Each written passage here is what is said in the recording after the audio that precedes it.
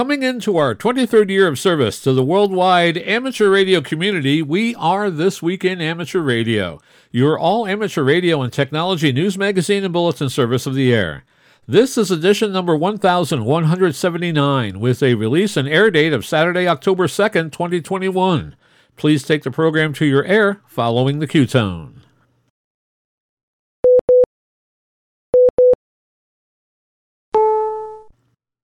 Now coming into our 23rd year of service to the amateur radio community around the world, we are This Week in Amateur Radio, North America's premier amateur radio and technology news magazine and bulletin service of the air.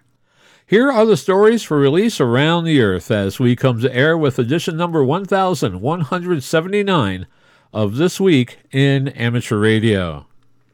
Removal of amateur satellite allocations are at the forefront of a new proposal.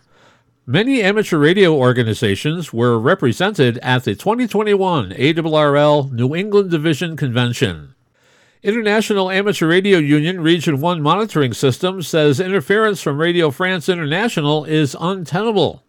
The state of Georgia gets a new section manager, and re-elected section managers began new terms on October 1st. In other International Amateur Radio Union news, we will hear the president of the IARU say that he's getting tired of meeting virtually and that the organization is looking to expand digital segments on the low bands. Youngsters in South Africa celebrate a day of national heritage on the air. A unique special event station is coming up to celebrate the world's largest, are you ready, horseshoe crab. And we will tell you about the quietest RF spot in the United States. All of that and a lot more is straight ahead in this edition of This Week in Amateur Radio. These headline stories will come to you in a moment along with this week's special features. We'll visit with Bruce Page, KK5DO, and get an update from AMSAT and what's new with all of those amateur satellites in orbit. Our technology reporter, Leo Laporte, W6TWT, will tell us how William Shatner, Star Trek's Captain Kirk, is scheduled to go into space. He will talk about mobile apps that spy on you and the European General Data Protection Regulation, and the future predicted by the novel 1984, Leo says is here, as your phone has become both a friend and an enemy.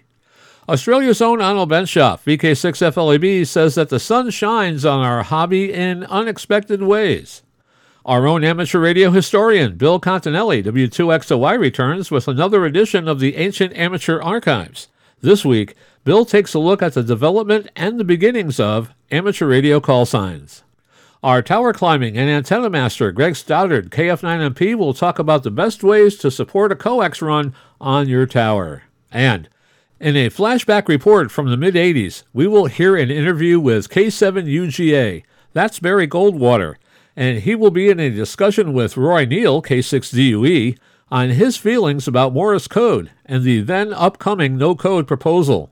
We will also hear a short commentary by Blair Alper, KA9SEQ. All of that is straight ahead as North America's premier amateur radio and technology news magazine and bulletin service, This Week in Amateur Radio, takes to the air right now.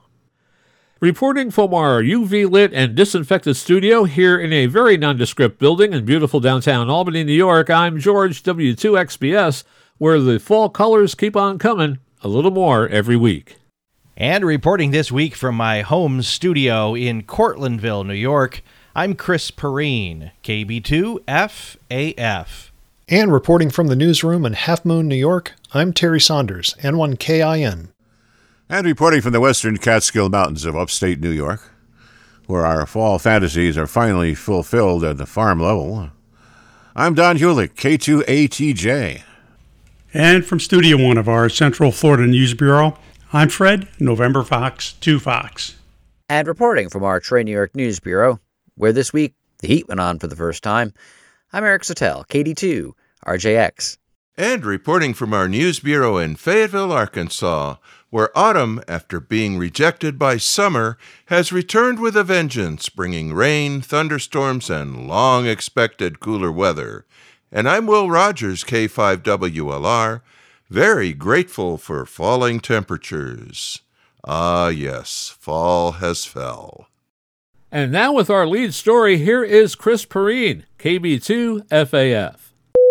According to the AMSAT News Service, a proposal to give radio astronomy operations use of frequencies between 300 MHz and 2,000 MHz within the shielded zone of the Moon would remove amateur satellite allocations at 435 MHz and 1260 MHz for communications such as those with Lunar Oscar 93 and Lunar Oscar 94, two amateur satellites currently in lunar orbits. The proposed changes by the Space Frequency Coordination Group, reported in the online journal Inside Global Navigation Satellite System, would also apply to Mars. According to the article in the journal, the purpose of the proposal is to protect radio astronomy from RF interference. The article identifies several affected projects already in the works, including one from China that would include between 5 and 8 satellites, forming a radio astronomy antenna array in orbit around the Moon. This year's Northeast Ham Exposition drew about 1,200 attendees to its new location in Marlborough, Massachusetts during September 10th to the 12th weekend. The event hosted the ARRL New England Division Convention and was formerly held about 15 miles away in Boxborough, Massachusetts. This was the first year the convention was held at this location because the event was canceled last year due to the pandemic. Event proceeds go to the New England FEMERA Scholarship Fund, which helps students attend a college or trade school of their choice. Scholarships are administered by the ARRL Foundation Scholarship Program. Ham Exposition Chairman Bob DiMattia, K1IW, and his committee said they were pleased with the turnout given last year's cancellation and this year's new venue. The event was held at the Best Western Royal Plaza Hotel and Trade Center in Marlborough. Although there were some last-minute cancellations from a handful of exhibitors and presenters, W1QSL Bureau co-manager Eric Williams, KV1J, believed there was remarkably good attendance despite the concerns of COVID-19. The W1QSL Bureau team included ARRL Director of Operations, Bob Nauman, W50V, who checked DXCC and other ARRL award applications throughout the convention. In addition to ARRL Vice President Mike Raisbeck, K1TWF, and New England Division Director Fred Hopengarden, K1VR, the 2021 ARRL convention team included New England Division Vice Director Phil Temples, K9HI, Field Services Manager Mike Walters, W8ZY, Senior Member Services Representative Kim McNeil, KM1IPA, Director of Operations Bob Nauman, W50V, and Public Relations and Innovation Director Bob Inderbitson, NQ1R. Several section managers and other field organization volunteers also supported the convention. Raisbeck and Temples also served as the convention's vice chair and program chair, respectively. The Nashua Area Radio Society of New Hampshire demonstrated a variety of activities to encourage new licensees to become radioactive. The Nashua Area Radio Society was among several radio clubs and organizations that staffed visitor booths at the event. Members of the Women Radio Operators of New England hosted an exhibit for the Young Ladies Radio League, represented by Barbara Irby, KC1KGS, and Ann Manna, WB1ARU, from YLRL District 1. These organizations encourage and assist women entering the amateur radio service. The SciTech Amateur Radio Society of New England in Natick, Massachusetts, offered a hands-on exhibit and conducted a youth panel. The SciTech Amateur Radio Society is hosted by the STEM Education Center and Makerspace at New England SciTech. DXCC and contest dinner speaker Adrian Chuperka, KO8SCA, recapped the DXpedition and IARU contest activities and activations from Market Reef and Oland Islands. On Saturday, the banquet speaker was Philip J. Erickson, W1PJE, of Haystack Observatory, operated by Massachusetts Institute of Technology. Erickson discussed HAMSci's latest ionospheric science investigations, supported in partnership with radio amateurs and scientists from Haystack Observatory and other institutions. The ARRL leadership team hosted an ARRL membership forum on Saturday. ARRL Washington Counsel Dave Sedal, K3ZJ, was among the attendees. Inderbitson's keynote address on Saturday morning included a tribute to the September 11th attacks and a color guard supported by the local Boy Scouts of America. He also attended the youth panel and met with many young hams, parents, and their advisors throughout the event, including Olin College of Engineering undergraduate Zachary Sherman, KC1NXK, who exhibited for Olin Collegiate Amateur Radio Club, KC1LHR. Now celebrating our 22nd year keeping the amateur radio community informed, you are listening to This Week in Amateur Radio, Available worldwide as a podcast from our web at www.twiar.net.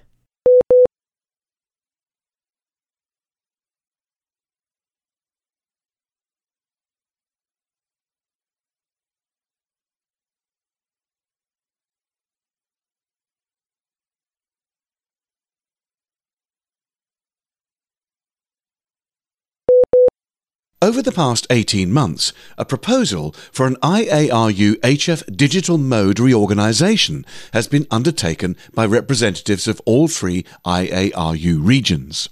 In a report, IARU Region 1 says that the objectives were to review the data modes usage of the amateur radio HF spectrum and propose changes that reduce inter-mode conflict between dissimilar operating modes and facilitate the expansion of new technologies. In conducting the review, it was realised that it was necessary to update the manner in which the IARU creates its band plans.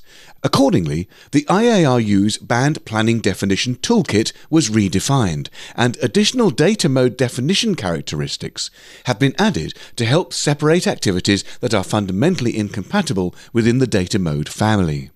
With the band planning process updated, the proposal then revised the band plans of all three IARU regions, focusing on the data subbands and taking into consideration such matters as popularity and capacity requirements, existing band users, and intermode compatibility assessments. The team also took the opportunity to harmonise the band plans of all three IAR regions to the greatest extent possible. The proposal is now being discussed in the relevant committees. The changes proposed include a significant expansion of the data mode segments. A working document can be seen at www.iarur3conf2021.org. That's www.iarur3conf2021.org. And comprising a number of slides, the document can be found on that website near the bottom of the Input Documents page. The International Amateur Radio Union Region 1 Monitoring System August newsletter reports that Radio France International was active daily between 2100 and 2200 UTC on 7205 kHz. The report says splattering appeared massively down to 7186 kHz, which the International Amateur Radio Union Region 1 Monitoring System called an untenable condition. The International Amateur Radio Union Region 1 monitoring system said that the especially well-known intruders included voice of broad masses on 7140 and 7180 kHz from Eritrea. From time to time, China Radio International was heard on 14,000 kHz and intermodulation of 13,855 kHz and 13,710 kHz. The usual players among the over-the-horizon radar systems were active almost daily. These included the Russian Container System, the British Pluto from Cyprus, and the Foghorn over-the-horizon radar from China. Intruders monitored in Region 1 may be causing problems elsewhere in the world as well.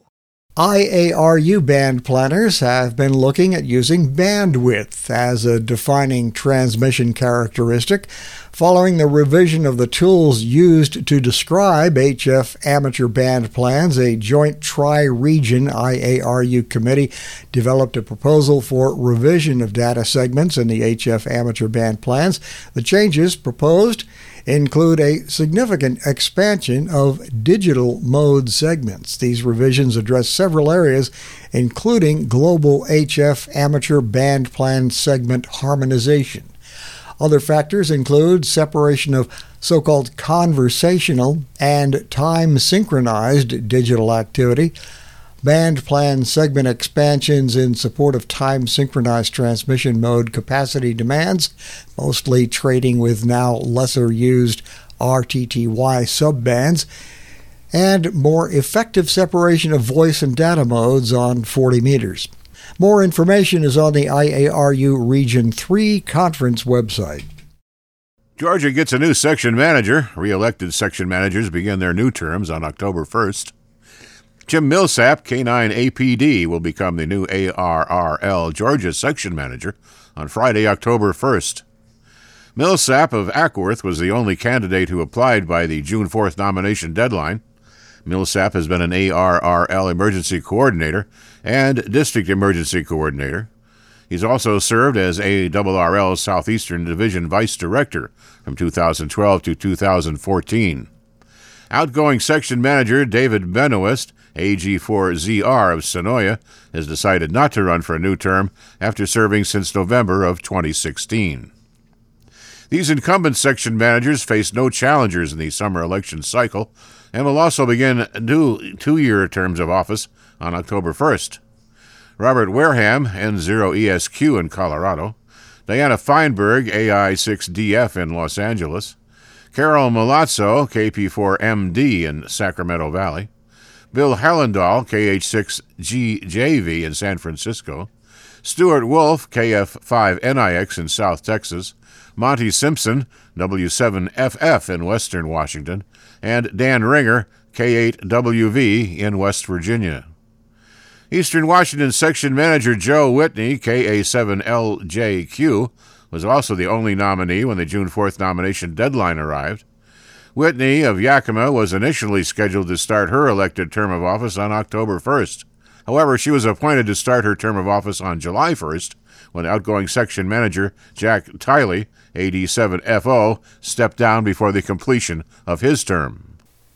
International Amateur Radio Union President Tim Elam, VE6SH, told his colleagues in a so-called fireside chat sponsored by Radio Amateurs of Canada that he, for one, was getting impatient to get back to in-person meetings. Elam attends a lot of meetings around the world, and much of the IARU's work over the past couple of years has been done in virtual sessions. The IARU itself hasn't met in person for over 2 years. We were hopeful that we could do an in-person meeting in October. That unfortunately could not happen. Some of our members could not travel, and the challenges in trying to do things in a hybrid fashion, I think, are just too difficult. Elam said World Radio Communication Conference 2023 is not that far away, and not being able to meet in person could be an issue. The fireside chat session on September 23rd, which was the keynote of Radio Amateurs of Canada's annual meeting, also included Radio Amateurs of Canada President Glenn MacDonald, VE3XRA, RSGB President Steve Thomas, M1ACB, and ARRL President Rick Roderick, K5UR. I'm Rick Lindquist, WW1ME. Norwegian Communications Authority NCOM has announced that radio amateurs will have to continue doing paper exams for a while longer, and the number of questions in the exam is going to be increased to 60. Norway has only one class of license, and it permits 1 kilowatt output. The Harrick exam used to be the shortest amongst CEPT member countries, at just 28 questions. A few years ago, this was increased to 35, and now NCOM has announced that the exam will consist of 60 questions. NCOM said that since they were unfortunately lagging behind in putting into place a digital trial scheme, they will have to continue with the paper exam a little longer than they'd hoped for, probably until the autumn of 2022. Despite the delayed introduction of the digital testing scheme, NCOM wanted the radio amateur exam to consist of 60 questions, and it will do so from January 2022.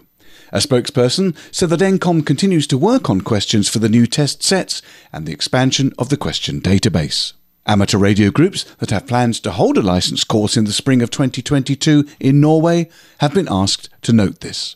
You are listening to This Week in Amateur Radio, available as a podcast at our website, www.twiar.net, and streamed worldwide via Spotify and iHeartMedia.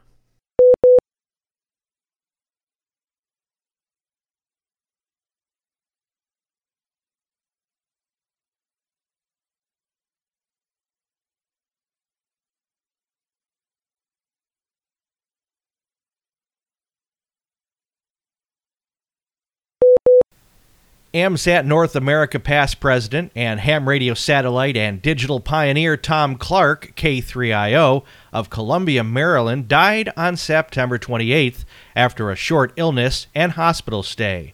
An ARRL Life member, he was 82. Clark's accomplishments are legendary, and he left a lasting footprint in the worlds of amateur radio satellites and digital techniques. His longtime technical achievements, mentoring to others, and technical leadership will be missed by his many peers and friends the world over, said Bob McGuire, N4HY. To honor Clark, AMSAT has rebranded its upcoming annual gathering as the 2021 AMSAT Dr. Tom Clark K3IO Memorial Space Symposium and Annual General Meeting. It will take place on October 30th via Zoom. AMSAT members may register to attend via AMSAT's membership and event portal. The event will be live streamed on AMSAT's YouTube channel. A founding member of Tucson Amateur Packet Radio, Clark was co-founder of the Tapper AMSAT DSP project, which led to software-defined radio. He was a leader in the development of the AX.25 radio protocol. Clark served as AMSAT's second president from 1980 until 1987. He also served on the AMSAT and Tapper boards. In concert with McGuire, Clark developed the first amateur digital signal processing hardware, including a number of modems.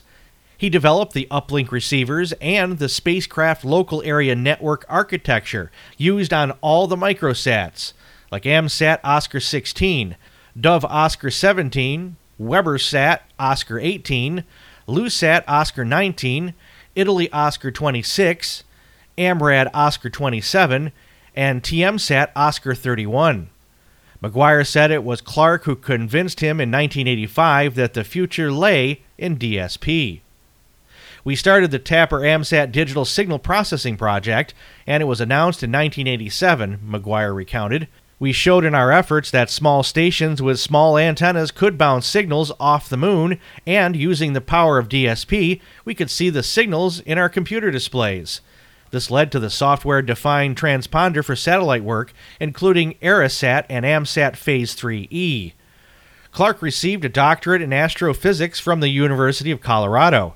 He went on to serve as chief of the astronomy branch at NASA's Marshall Space Flight Center and was a senior scientist at NASA Goddard Space Flight Center, where he was a principal investigator for the Space Very Long Baseline Interferometer activity going on there. In 2005, Clark became the first non-Russian to be awarded a gold medal of the Russian Academy of Sciences for his contributions to the International VLBI network.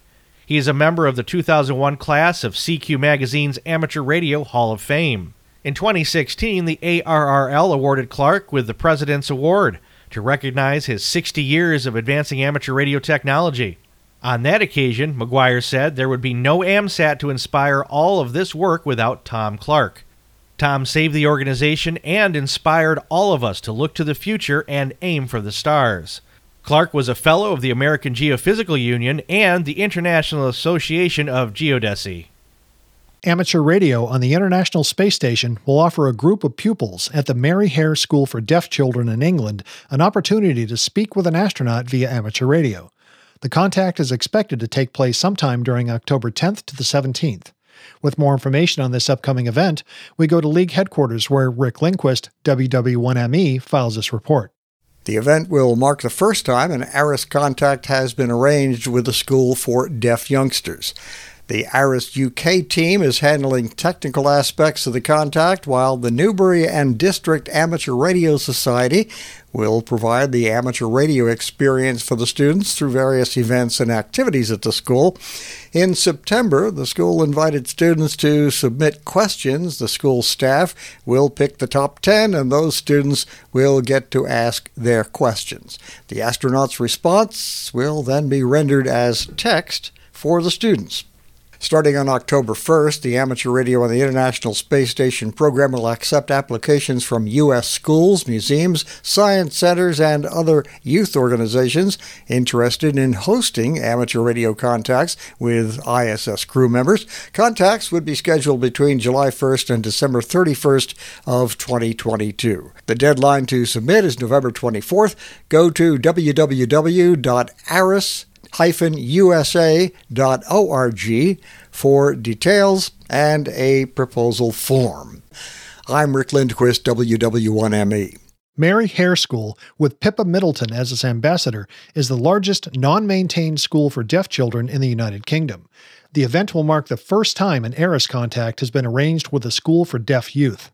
It is a very exciting event, a world first for deaf pupils, said Alex Ailing, a science teacher at the school. I think it is very important to our deaf pupils, as it shows whatever your challenges with communication, there is no limit to what you can achieve. The sky is not the limit. Lessons related to ARIS include a crystal radio, electricity and circuits, forces, energy, sound, electromagnetism, space and space exploration, the ISS, and rocketry. At the school, an expected audience of 250 spaced-apart spectators will be able to see the radio contact firsthand. The remaining students and audience members will be linked in via a web feed so that they do not miss out. Amateur radio equipment has been on board the International Space Station for more than 20 years, and most astronauts hold ham radio licenses. A live web feed will be available. Mary Hare School educates some 240 profoundly and severely deaf children, aged 5 to 19, each year. The inaugural Autumn New England Parks on the Air event will take place on Saturday, October 16th, from 0000 to 2359 UTC, the K1USN Radio Club has announced. The goal is to have one group or individual operator at as many parks on the air as possible. The K1USN Radio Club hopes this will become an annual event. This is a recreational radio event, not a contest, so no logs will be required to participate.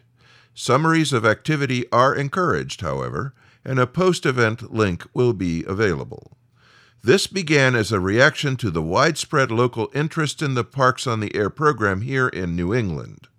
Last year, Ohio had a successful Ohio-wide Parks on the Air weekend, and Wisconsin is now doing something similar, said K1USN Radio Club President Pi Pugh, K1RV. Autumn is a special time in New England, and I figured the event might generate some extra interest before winter. Perhaps this can become an annual New England event, or better yet, an annual nationwide or worldwide event. ARRL New England Division Vice Director Phil Temples, K9HI, is hoping the event will give the public a chance to learn a bit more about amateur radio. He encouraged those who plan to participate to promote the event with informational handouts. Jamboree on the Air, the largest scouting event in the world, also occurs during the weekend of October 16th and 17th, and New England Parks on the Air participants are being encouraged to reach out to local scouting groups. A spreadsheet has been created to keep track of individuals and clubs that register. Contact K1RV for more information. At a meeting on September the 28th, the board of Iceland's National Amateur Radio Society, the IRA, agreed to postpone the advertised online amateur radio course, which was to have started on October the 4th. The online course had been expected to run up until the exam date of December the 11th. The reason the IRA have given for the postponement is low levels of participation, with only 3 people having signed up and paid the course fee. They will now be reimbursed. The next course will be made available from February to May 2022. Consideration will be given to offering simultaneous on-site courses at Reykjavik University and distance courses over the internet. If more recently there is interest in taking an exam for an amateur radio license without the course, the IRA will take up the matter with the regulator, with a view to holding an exam on December the 11th. You can find out more at tinyurl.com/IARU-Iceland. You're listening to America's premier amateur radio news magazine of the air. This week in amateur radio.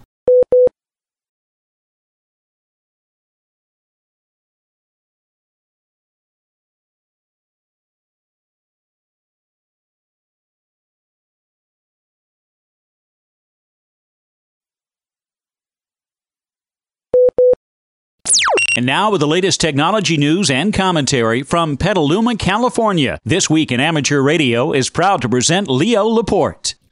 Welcome. Good to see you. Let's see, what happened this week? Captain Kirk is actually going where no man has gone before. Well, not exactly no man. Jeff Bezos and Richard Branson went there before. William Shatner, 90 years old, will be the oldest man ever to go into space. Remember the New Shepard capsule that Jeff Bezos with a cowboy hat rode up into kind of low Earth. It wasn't even orbit. Low, just barely up and down. That was it, into space. Shatner is slated to be part of the second crew on the New Shepard capsule. TMZ say, it'd be cool if he wears his Captain Kirk costume to boldly go where no 90-year-old has gone before. 66.5 miles up, floating around a few minutes in zero gravity, and then back to Earth. They're going to, it's expensive. Last time they sold it $20 million, but I don't think it's going to cost that much to put Captain Kirk up there. It's pretty cool. And I think they're making a documentary about it. So they'll make some money on it. To boldly go into space-ish with Captain Kirk. Just read a piece in the Columbia Journalism Review saying that we tech journalists should talk more about solutions. We're kind of in the third stage of tech journalism. For the first few decades, it was rah-rah journalism. It was cheerleaders, right? It was like, tech, it's great. It's changing the world. Look at this great, shiny new gadget, this wonderful new thing. But of late, recently, we've been a little bit more open to the notion that, technology isn't all good. In fact, I think there's a little bit of a backlash, especially for those of us, and I'll include myself here, who were really bullish about what technology was going to do to make our world better. And, I thought the internet was going to break down barriers. It was going to, make such a difference in how we communicate. It was going to eliminate the problem of nationalism. No. It was going to make commerce friction-free, and that would be good for consumers. Yeah, that happened. Maybe not maybe for the best. Just read a long article in the New Yorker by Charles Duhigg about Amazon and how it's basically eating the world. It is, too, isn't it? So the Columbia Journalism Review said, we've gone from cheerleading now to, technology's got to be broken up. Big tech is spying on us. We're living in something called surveillance capitalism. And that's an improvement, I guess, but maybe we should also look at solutions instead of just moaning and groaning. I agree with that, too. I think it's important that we talk about how technology can improve itself. This seems to be there's how ideas get in the air and then everybody's writing about it, because I also read I think it was in the New York Times, a opinion piece about not giving up on technology. How you don't have to assume that just because, I guess a lot of us are kind of fatalistic about technology, like, there's nothing you can do about it, so it's going to happen. It's rolling, so we might as well just, live with it and try to figure out how to handle it the best. That's true, too. There is something we could do about it. We can have opinions. We should think about what we let the big companies like Facebook and Google do with our information, and we can make rules about how we want them to handle it, to give us more power. It's happening. It's happened in Europe with their General Data Protection Regulation, GDPR. Thank goodness a lot of the companies that we work with in the U.S.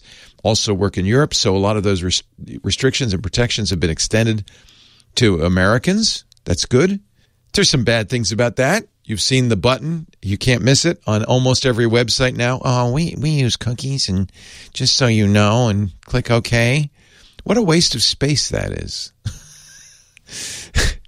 It's sometimes regulation can go too far. In California, some years ago, we have a very, how should I put it, robust referendum process where the people of California get to vote on things. And there was a proposition called Prop 65 that, it's on the surface of it. This was 1986, by the way. The Safe Drinking Water and Toxic Enforcement Act of 1986. Who would vote against that? 163%. To 37%, so everybody liked it. One of the provisions of Prop 65 in California, though, was you had to have warning about hazardous chemicals wherever they might be present. It turns out they're everywhere. So what do we have? Signs everywhere. Prop 65 warning.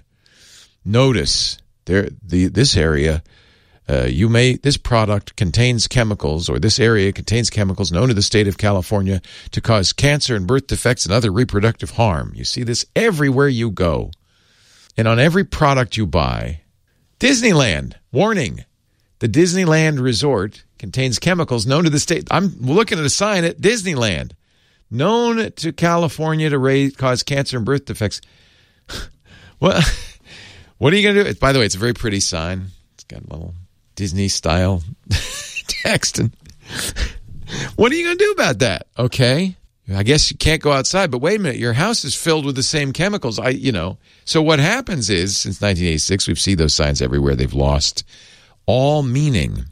Same thing with the cookie warning. Meaningless. It's just a waste of space on a web page. What do? You see it, right? You click OK, fine, accept, move on. Well, so sometimes well-meaning laws, they sound good. Who's in favor of toxic chemicals in the air? Nobody. They sound good, but sometimes they can have an unintended consequence. It could be worse. Washington Post article today, I think it was. There's an application that almost everybody in China, that's not true because there's more than 1 billion people in China. 100 million downloads of this app. It's on iOS and Android.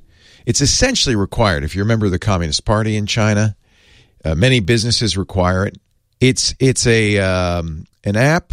Well, it's translation in English is Study the Great Nation. It's an educational app, and there's quizzes. Some places of work in China not only require you to have the app, but do the studying, take the quiz, get the points, or you could get fired.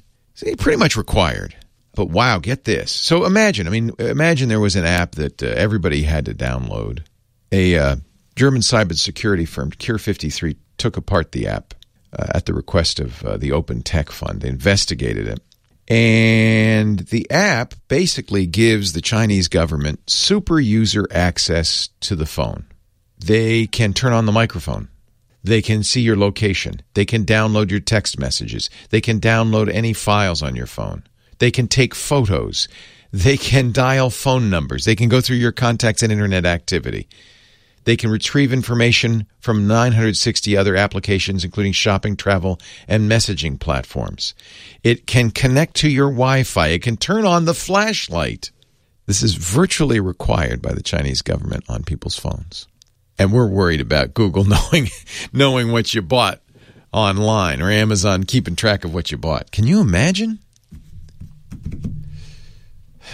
So I guess we should remember that we're in charge, at least so far in the United States. We can control this. And maybe we should limit the kinds of things apps can do. Because the problem is this phone that you carry around in your pocket, if you carry a relatively modern smartphone, is a encyclopedia of information about you and everything you do and everything you think and everything you talk about with other people. And man, the feds would love access to that, wouldn't they? We should, eternal vigilance is the price of freedom, right? We'll be back with more from our tech guy, Leo Laporte, right after we take this quick pause for stations along the network to identify. You are listening to North America's premier news and information service for the amateur radio hobbyist. We are This Week in Amateur Radio.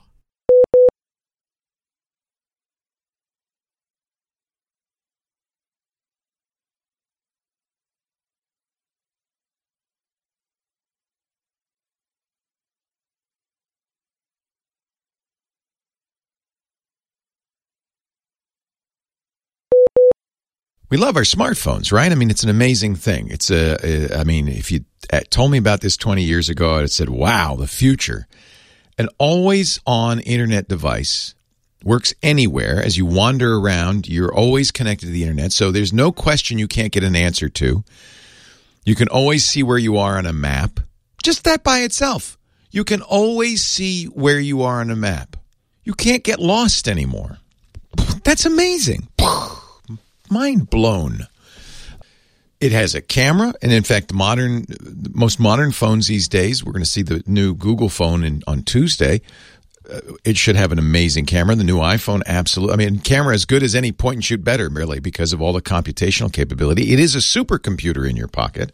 It has more power than one of those big Cray supercomputers of 10 years ago. I mean, I can go on and on. It's got an amazing display, brilliant, bright color display. You can see pictures of your kids anytime. Much better than the old wallet photo. You always know exactly what time it is. I mean, I can go on and on.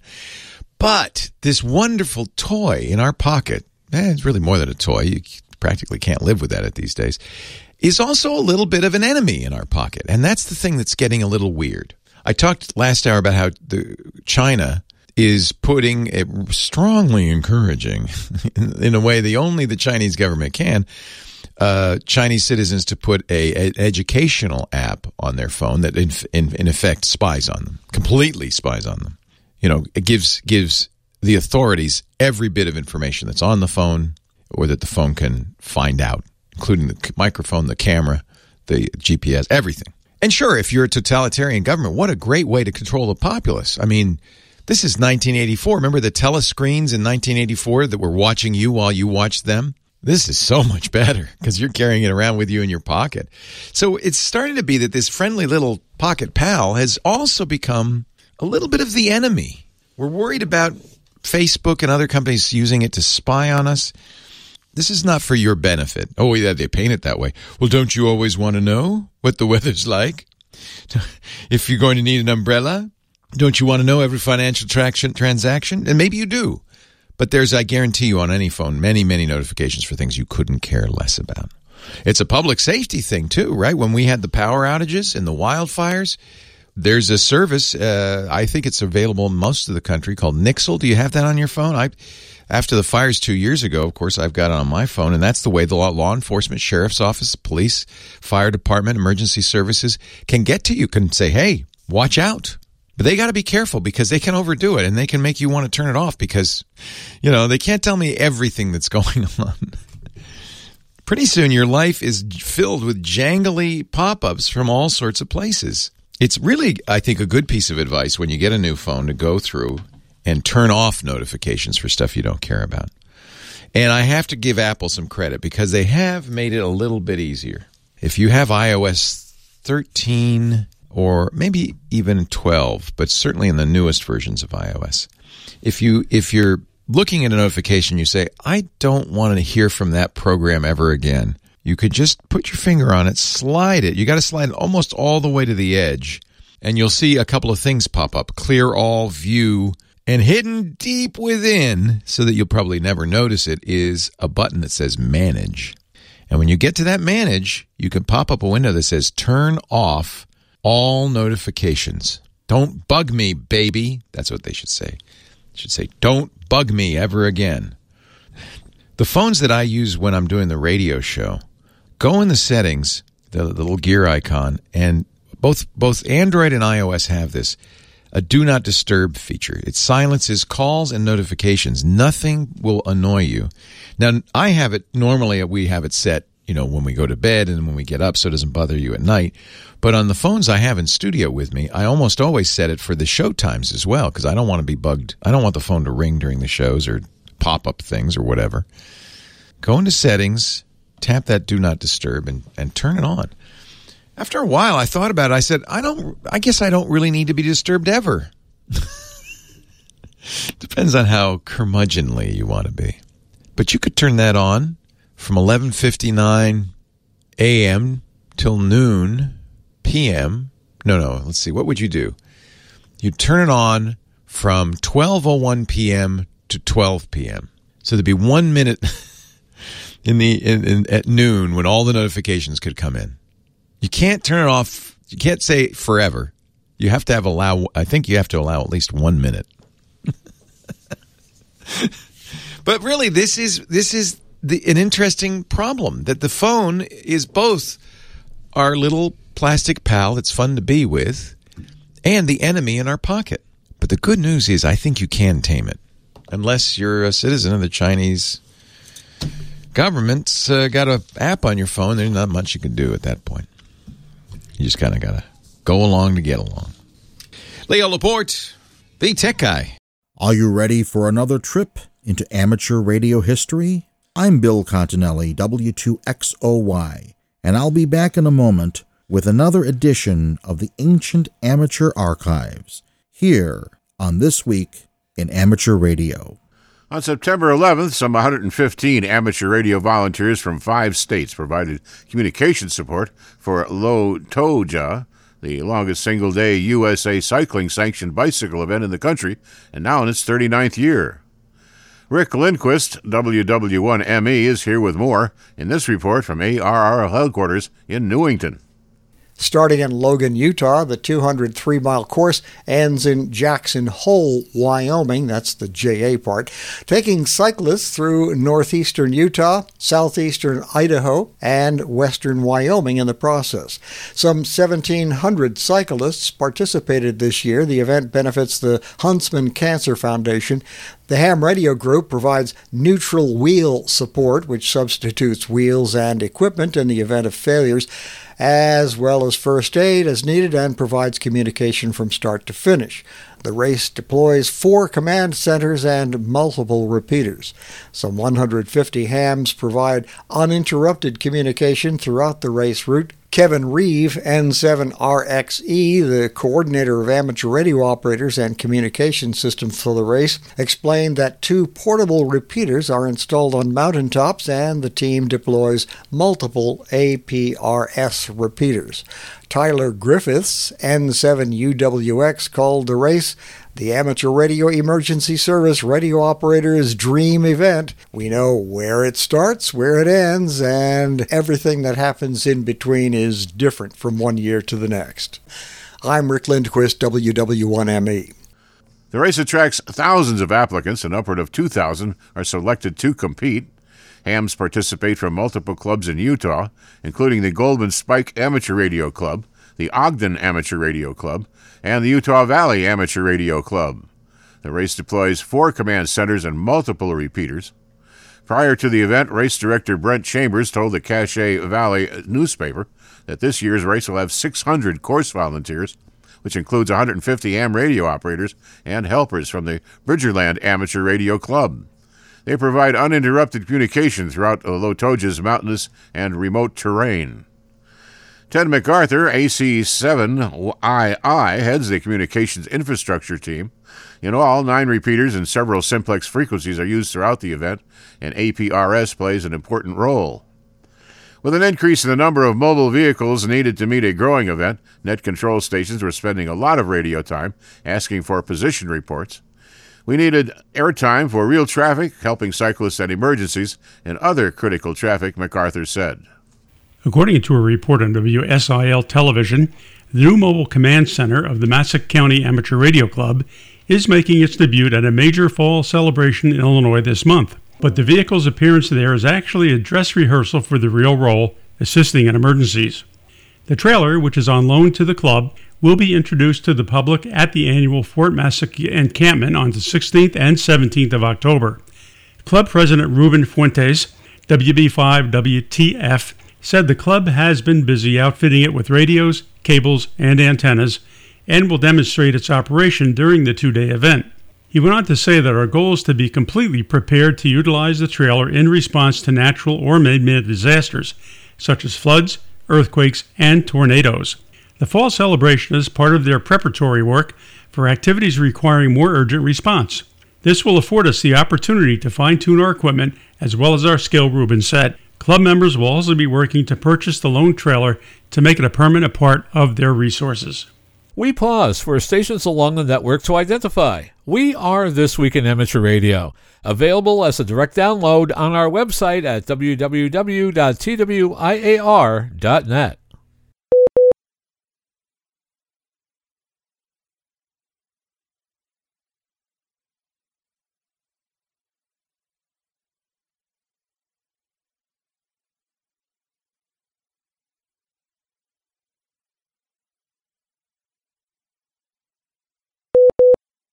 WN2MAM, WB2MAM, N2CLO, KE2XB, AB2CA, W2XOY. Okay, as you can probably guess, with all the attention on the vanity call sign system, not to mention the half-dozen calls that I've held since 1969, this edition of the Ancient Amateur Archives is going to focus on call signs and amateur radio history. Prior to 1912, getting a call sign was easy. Just make one up and get on the air. Legend has it that's how the word ham came to mean amateur radio. The letters H-A-M were allegedly the initials of the three operators of a powerful station in the early teens. With the passage of the Radio Act of 1912, the first licenses were issued. Call signs at that time for private stations, i.e. amateurs, consisted of a number followed by 2 or later 3 letters. For example, 1AW, 1TS, 8XK, etc. Other countries adopted this system. This was adequate in the early days of Spark and amateur radio, but as the shortwaves were developed and CW became universal, problems appeared. Dave Sumner, Executive Vice President of the ARRL and trustee of NU1AW, the station of the International Amateur Radio Union, states, "When transoceanic amateur communications started becoming commonplace in 1924, a problem immediately became apparent. Call signs were all of the one numeral followed by 2 or 3 letters format, with no built-in means of determining who was where. At first, an informal system of prefixes, called intermediates at the time, was used by amateurs, where the letter A stood for Australia, B for Belgium, C for Canada, F for France, G for Great Britain, J for Japan, U for the United States, Z for New Zealand, etc. The single-letter system was fine until it became apparent that amateur radio was spreading to too many countries for this system to accommodate. In the January 1927 QST, a new intermediate list was unveiled as the work of the Executive Committee of the International Amateur Radio Union. The new list took effect on February 1st, 1927. It was a 2-letter system with the first letter indicating the continent, E for Europe, A for Asia, N for North America, F for Africa, etc., and the second letter indicating the country, mostly following the old system. Thus, stations in the 48 United States used the intermediate NU. The new system was quickly overtaken by events. The regulations adopted by the Washington International Radio Telegraph Conference later the same year included the allocation of a series of call signals such as K, N, and W for the United States, and mandated that stations have a call signal from the series.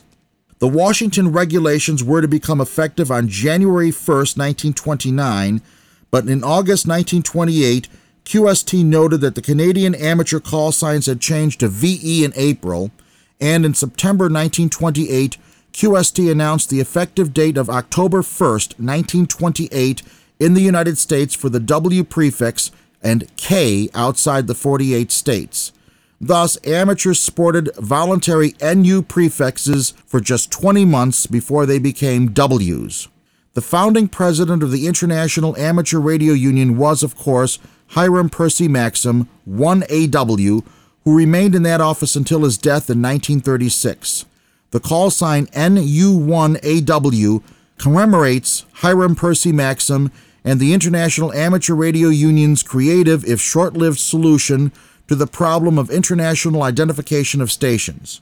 As trustee of NU1AW, Dave Sumner states that it is his intention to use the call sign as a permanent special event station operating in connection with World Telecommunication Day, significant IARU activities, the IARU HF World Championship, and other events that will call attention to the contributions of the IARU to organized amateur radio. My thanks to K1ZZ for allowing me to use the above. Thus, the call sign structure was set up for the rest of the 1920s and the 1930s. Stations in the 48 states had a 1x2 or 1x3 call sign beginning with W and containing a numeral from 1 to 9. Stations in Alaska, Hawaii, or other U.S. possessions had a K prefix. Incidentally, note that I said 1 through 9. This is because the numeral 0 was not available to amateurs at that time. As a result, the call sign districts had different boundaries than they do today. For example, the western sections of New York and Pennsylvania were in the 8th call district then, as opposed to the 2nd and 3rd today. Southern portions of New Jersey were in part of the 3rd call district rather than the 2nd. When amateur radio resumed after World War II, the increased number of amateurs necessitated the addition of the 10th call district and the numeral 0. Except for the redrawing of the boundaries, things remained the same until 1951-1953 era. In 1951, the FCC eliminated the old Class A, Class B, and Class C licenses and replaced them with the novice, technician, conditional, general, and extra class. What happened to the advanced class? The Ancient Amateur Archives will tell you in a future edition. With this change came the first distinctive call signs. Novices, who at that time could only get a 1-year non-renewable license, had a special 2x3 call sign with the letter N following the W. For example, WN2ODC, WN6ISQ, WN2MAM, etc. When they upgraded, the N would be dropped. This system barely had a chance to settle in before the next change hit in 1953. Due to the increase in the number of amateurs, the FCC was running out of W 1x3 call signs. So 1x3 K calls began to appear in the 48 states, with the U.S. possessions receiving 2x2 and 2x3 K calls, such as those issued today.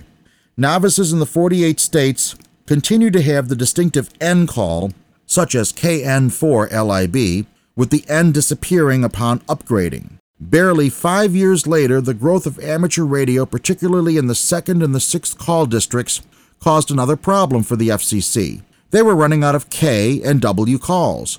So in 1958, the FCC began issuing 2x3 WA calls to be followed by WB when necessary. For some reason, novices under this new system were given WV, as in Victor, instead of WN as their prefix. The V would change to an A or a B upon upgrading. After only a few years of this, the FCC decided that their original idea was better, chucked the V's, and went back to the novice N prefix. With the uneven amateur population in the 10 call districts, it took time for the K calls to run out in the other areas. As late as 1964, you could still get a K call in the 1st, 3rd, or 7th call areas, while the 2nd and the 6th districts were well into the WBs. The 1960s had some other call sign oddities. For a period of time, you could hold both a novice and technician class license simultaneously. The FCC gave you 2 call signs at once, such as WA2ORS, WN2ORS, and you used the appropriate call based on the amateur band and your privileges on it. The FCC also allowed you to have 2 calls if you maintained 2 homes in separate call areas. For example, Senator Barry Goldwater, K7UGA, also held K3UIG, which he used when he was in Washington. In theory, under this system, an amateur could hold 4 call signs if he or she had a novice and technician license and 2 separate addresses. Except for the novice and the distinctive N, there was no way under this system to tell what class of license an amateur held. As older hams became silent keys and the number of available 1x2 calls slowly increased, the FCC instituted a program whereby those who held an extra class license for more than 25 years would be eligible for a 1x2. The length of time one needed to be an extra was gradually reduced until July 1977, when any extra class could apply for a 1x2. There was 1 block of call signs that were unavailable to any amateur, regardless of license class. These were calls in which the suffix began with X, such as W1XW, W3XCV, WB6XXK, etc. The FCC reserved these calls for experimental stations. For example, W2XBS, W2XOY, W1XMN, and KE2XCC were originally call signs of early TV and FM broadcast stations. While the FCC has relaxed their position on the 1x2 and 1x3 X suffix calls, The 2x3 call signs, such as KA6XYZ, are still reserved for experimental use. By the mid-1970s, the 2nd, 4th, 6th, and 8th call areas had run out of WBs. For a period of time, the FCC recycled older WA and WB calls that had been vacated, but when those ran out, they went to WDs. Now, WCs were reserved for and being issued to RACES and civil defense stations. Before the WD prefix could become popular, however, an incident occurred that would change the whole call sign structure. In early 1977, an FCC employee was indicted for taking bribes offered by amateurs wanting special call signs. He was convicted and sent to jail. Partially as a result of this scandal, the FCC on February 23, 1978, adopted the call sign structure we have in place today. For 18 years, from 1978 until 1996, when the vanity call system opened, it had been impossible to request a specific individual or club call. Given the passionate love affair that some of us have with our calls, the FCC has made millions. So, as you contemplate the call of your dreams, take a moment to tune in NU1AW and work a piece of history. Meanwhile, the Ancient Amateur Archives is preparing for its next journey to another moment in amateur radio history. I hope you're on board. Now celebrating our 22nd year keeping the amateur radio community informed, you are listening to This Week in Amateur Radio, available worldwide as a podcast from our web at www.twiar.net.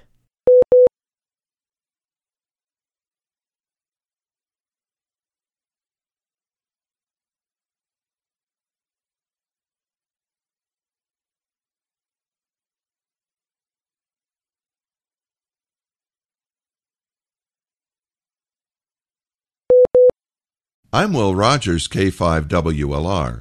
One of the resources Hap Holly, KC9RP, drew upon in his early years of producing audio ham radio programming was Bill Pasternak, WA6ITF, co-founder and driving force behind Westlink Radio.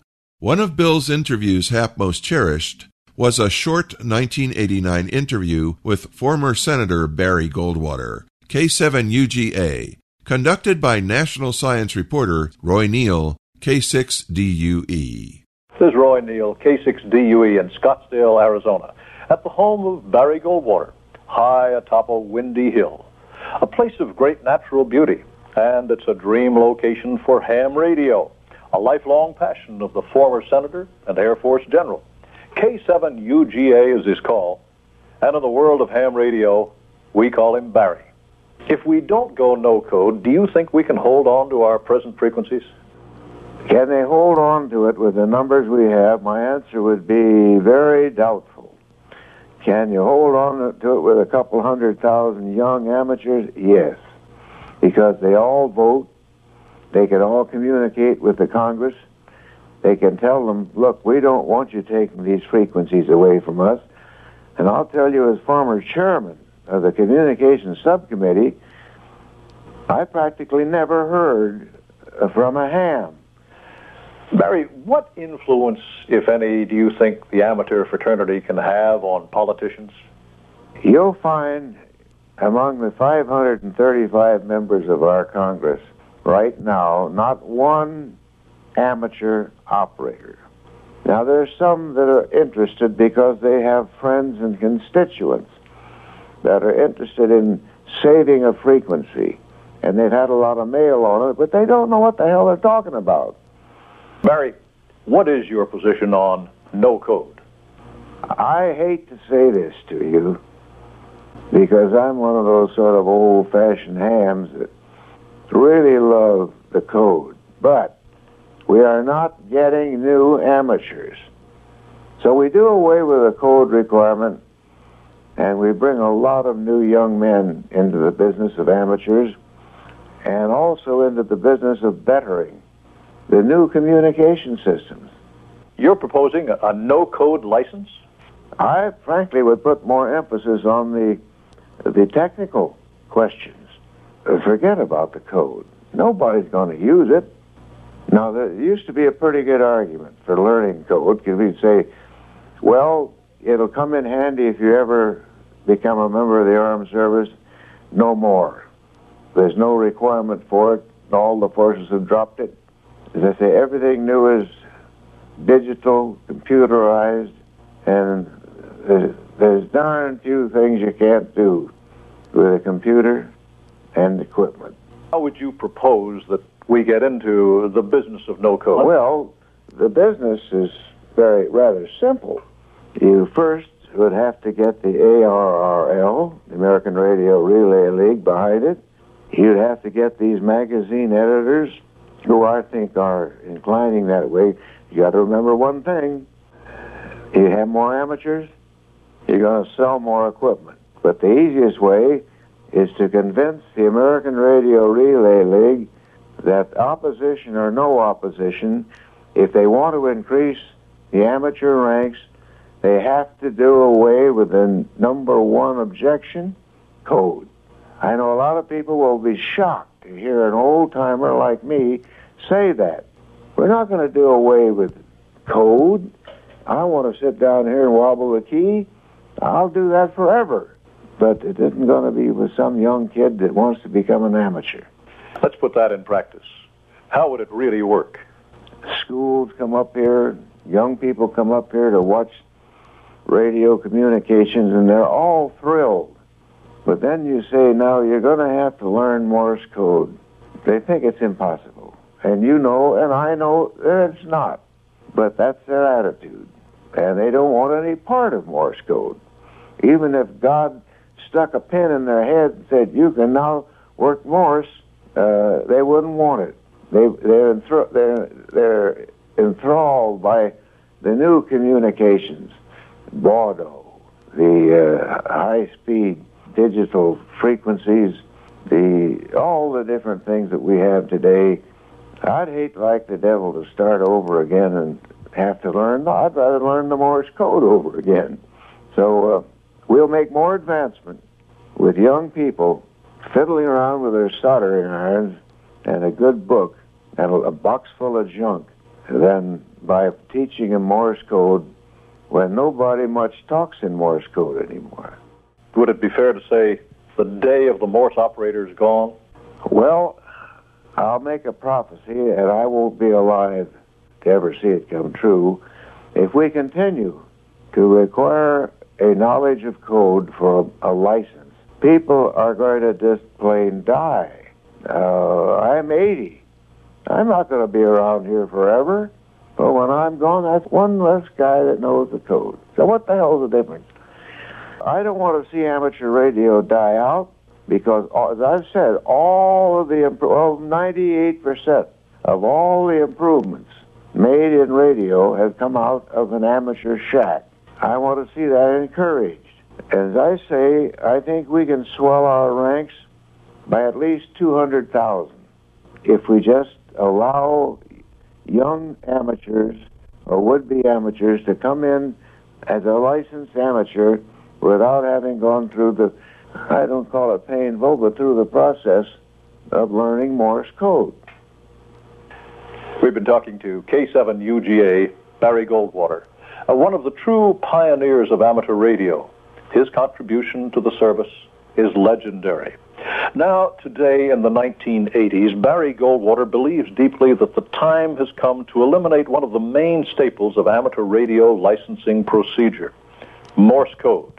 He pleads the case with fellow hams that new blood, young hams, are needed to carry on the tradition and to carry the service into the future. And Senator Goldwater, K7UGA, says unequivocally that the time has come for the amateur fraternity to debate the issues of no code and then take action as they deem fit. And now for Barry Goldwater, K7UGA, this is Roy Neal, K6DUE in Scottsdale, Arizona, 73. A number of the voices that became familiar to our Rain Report listeners in the 90s were introduced to our listenership of the Bear Information Service, BIS, in suburban Chicago in the late 80s.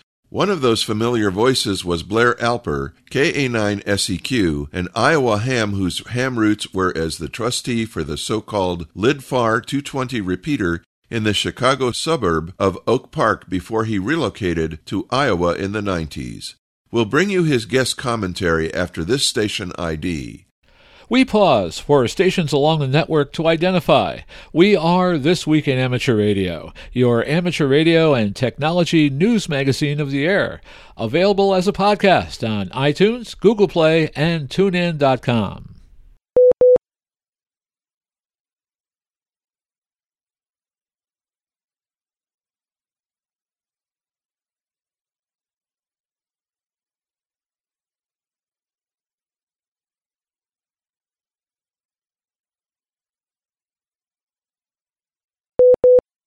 This editorial is the result of an event that happened this summer. We were driving down an isolated section of Pennsylvania Route 6 on our way back to our cottage when we witnessed an accident. We were quite close to becoming the third car in the pileup, in fact. There were no other cars on the road and nothing around. I got out, and while my mother checked the injuries, I pulled out my trusty HT. It was already tuned to the local repeater, which is on top of West Mountain at 2,200 feet. Yes, you heard me right. This little 18-watt repeater has 50-mile handheld coverage. I got on the repeater and announced that I was at the scene of a multi-car accident with injuries and a fire. Nothing. I knew that the machine had an open auto patch, so I called the police directly. By the way, contrary to popular belief, an open auto patch is one whose bring-up code is asterisk and kill is £, and the repeater users will be happy to tell you so, even on the air. After the call, I had trouble dumping the patch. The repeater uses a 567 tone decoder, and it was a hot day up on the mountain. Someone showed up and dumped it for me without even bothering to ID. I said, thanks, whoever you are, and put the radio away. This whole thing got me thinking, hey, these people don't think the way I do. I started asking some questions. These smaller town hams seem to look at us in the city for the most part the way we look at the hams in California and laugh. They are suspicious and say things like, look what they have done now. When I mentioned novice enhancement, I was jumped all over and told, we don't understand that one. Exactly what were you people trying to do? Implying that it was a plot we had cooked up for them. All we have noticed is that it has brought a bunch of lids to the local 220 machine who know nothing about repeaters. What did you do about it, I asked. The reply was, we took the machine off the air. I thought they were kidding. So I pulled out my 220 HT, and sure enough, the machine was gone. I was also in New York and Washington, D.C. this summer, and in both cases found novice classes and novice-oriented repeaters and crosslinks. The cities, at least the ones I visited, seem to have accepted the responsibility to teach new operators. I found more or less the same things I find in Chicago, only the names of the organizations were changed. While I heard some talk of crosslinks on the Pennsylvania machine, it was more of an ego box type of discussion. They didn't seem to be in touch with what was really going on. So I dug deeper. Where can I hear this week's Westlink, I asked. The answer was, what's that? Well, after that, it came as no surprise to me that none of them had ever heard of the Bear Information Service, even though it's available on 10 and 40 meters, and I know they all have low-band rigs. Then I got on 220. It took some scanning, but I finally found the secret simplex channel where the locals were hiding from novices. Hey, any of you guys get 220 notes? No? Why not? Aren't you interested in what novice handset is really all about? What about 8714, I asked. No one batted an eye. Either they didn't know what I was talking about or didn't care. I was afraid to ask which. I would assume that they buy the ham magazines, but I could not honestly say that I believe they read them. For the most part, everyone seems to know everything they needed to know about ham radio. I think what hit me the most is that everyone seems to know something different. It wouldn't be so bad if they got together and attempted to iron it all out, but as most of them are low-banders, their signals go right over the heads of their local friends and neighbors, ending up in California. Ever notice how all low-band signals end up in California? Can you talk to a guy across town on 40 meters? I'm not even sure. At this point, I should say that I have nothing against small towns with one or two major repeaters where all the guys know each other. The same thing can be found in downstate Illinois, by the way. My intention in presenting this is to show another popular view, one which we in the big city don't get to see very often. When a big issue comes up, we tend to deal with it quickly, or at least grumble about it right away. If things are going to get better in ham radio, I suggest that it is these people you have to influence. For the record, I am for a novice enhancement, but I don't think that making the license better is the answer. Have you noticed that you don't have a very hard time getting interested friends involved with the hobby once they understand what it's all about? Let's face it, if everyone knew about ham radio, they wouldn't stop you on the street with your HT and ask either, "Are you a cop?" or "Is that a CB?" "Have you ever been asked anything else?" Those are the two I hear most often. I always ask, "Have you ever heard of amateur radio?" And when they say no, and they almost always do, I say, "Well, have you heard of shortwave and a guy wearing headphones talking around the world by voice or using a key to send Morse code?" They almost always say yes to that one. I say, "Well, this is the 80s version." Then I tell them it's easy to get involved if they are interested. Remember Elmering? That's how I got my license, and I still maintain it's about the most exciting way to get into this hobby. I only wish I'd done it sooner. If we are going to survive, we don't need tons of new hams. What we need is some 80s PR to go with our 80s HTs. This has been a guest editorial by Blair, KA9SEQ, for the Bear Information Service. An early guest commentary filed for Hap Holly, KC9RP's Bear Information Service in 1989 by Blair Alper, KA9SEQ, a voice who would become familiar to listeners of the Rain Report in the 90s. I'm Will Rogers, K5WLR. The UK Royal Air Force Air Cadets are pleased to announce that they're proposing to run the next leg of their ever-popular Blue Ham radio communications exercise, number 21-2, in October 2021, using frequencies shared with radio amateurs in the UK 5 MHz band. The exercise will take place during the weekend of the 16th and 17th of October 2021, when organisers hope that you can put some time aside to join in with the cadets and staff on the exercise. Details of the exchange of information to count as a contact will be published on their website at alphacharlie.org.uk. That's alphacharlie.org.uk, and that will be published sometime in early October.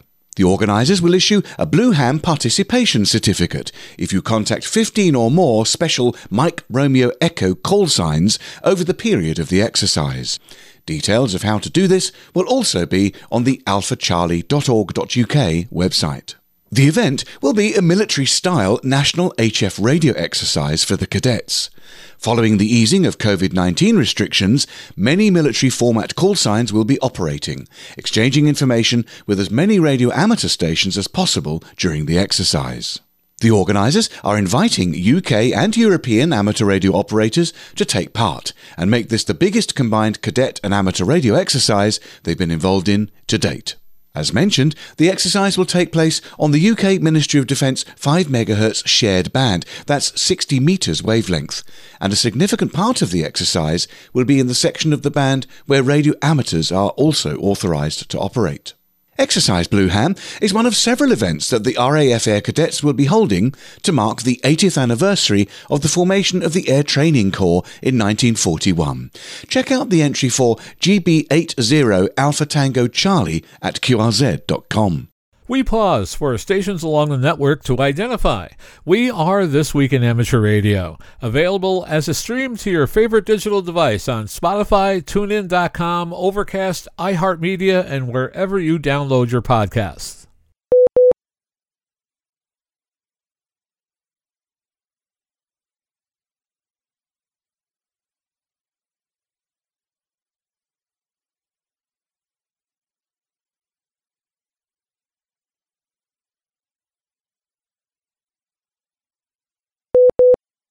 Space Weather Woman Tabitha Skov, WX6SWW, has some exciting news. We actually have about a 25% chance of M-class flares and a 5% chance of X-class flares.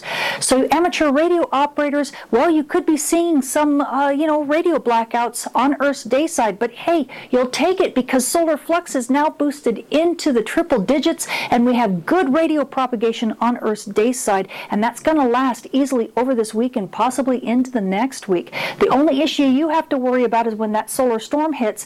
Radio propagation on Earth's night side could be a little dicey. Sun watcher Tad Cook, K7RA in Seattle, said on October 1st that sunspot activity was up during the last week of September, with the average daily sunspot number rising from 28.7 to 59.4, and average daily solar flux up 11.4 points over the week to 89.8. In Tad's words, nice to see our sun peppered with spots again as we move into the second week of fall in the Northern Hemisphere. An update on the progress of Solar Cycle 25 has been posted by Robert Marston, Alpha Alpha 6 X-Ray Echo. As September 2021 winds down, the solar flux readings are the second highest readings of the new solar cycle, topped only by the dramatic run-up last November.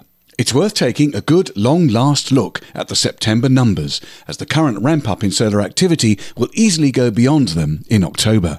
In the closing 36 hours of the month, the 10.7 centimetre solar flux measurement has jumped up 12 points to 101 and was rising fast as this report was being prepared. The 10.7 centimetre solar flux measurement is a determination of the strength of solar radio emission in a 100 MHz wide band centred on 2,800 MHz, which is a wavelength of 10.7 centimetres, averaged over 1 hour.